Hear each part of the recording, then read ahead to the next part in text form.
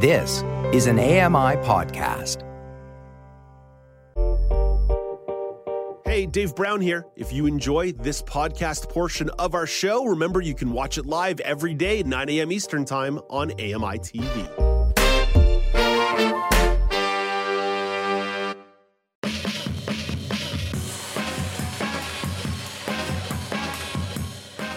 Welcome back. It's Now with Dave Brown on AMI. It is Halloween season, and no matter how many times I tell you that horror movies scare me, you keep making me talk about them. Thankfully, I don't have to watch them. I can pawn those off to people like entertainment critic Michael McNeely. So before we talk to him for his review of The Black Phone, we've got a clip from the trailer. I'm going to give you some pre-description. A young boy finds himself in a dark, windowless room with a black phone ringing, and the locked door opens to show a horned, masked man standing in the doorway. He then tosses the boy a newspaper with the headline, "Suburb Rocked as Another Child Goes Missing." Let's check it out.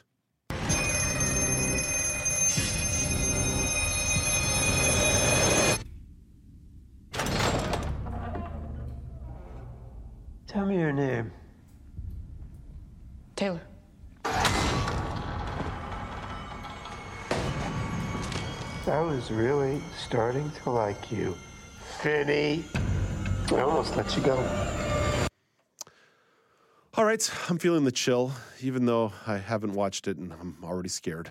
Let's bring in Michael McNeely for his thoughts on this one. Hey, good morning, Michael. Good morning. Michael, we got a little taste in the trailer. I'm already shaking, but can you tell me a bit more about what The Black Phone is about? Yes, so the boy in the video clip is Finny. And he's just an ordinary, average boy who goes to school and has to contend with bullies, and has a somewhat alcoholic father at home. He also has a sister, but we'll talk about the sister in a minute.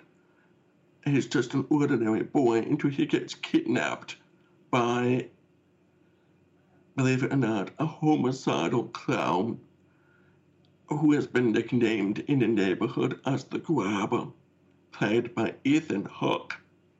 And so he needs to find a way to escape from this kidnapper, otherwise he's probably going to be dead very soon. So I think that's ultimately what you have to work with. The reason why the movie is called The Black Phone is because there is a black phone in that room. It's not connected to anything. It's apparently not working, but it rings mysteriously.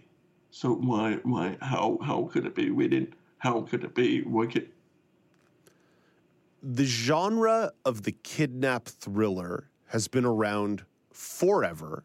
There are good ones, there are bad ones, and there are all kinds of machinations in between.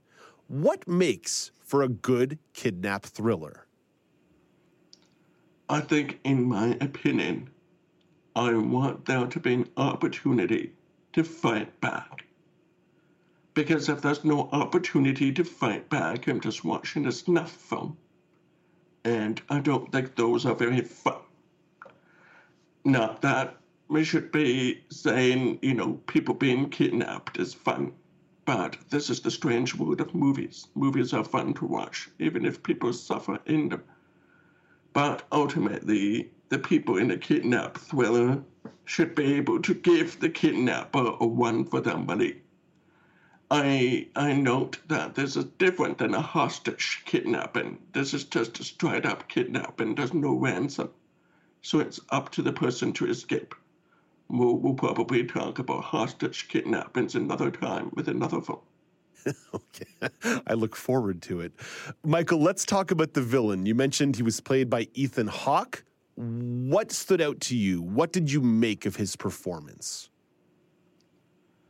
Well, it's interesting because I've watched a few Ethan Hawke films over the last few weeks.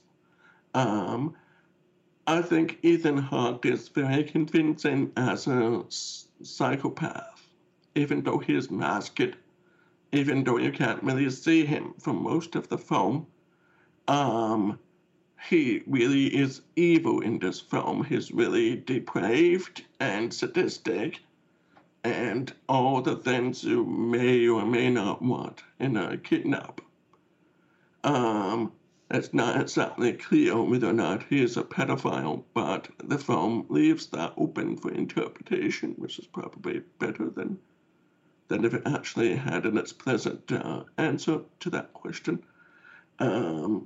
So I think Ethan Hawke is playing against type. So he's not that guy from, those romantic comedies with Julie Delpy or whatever those were.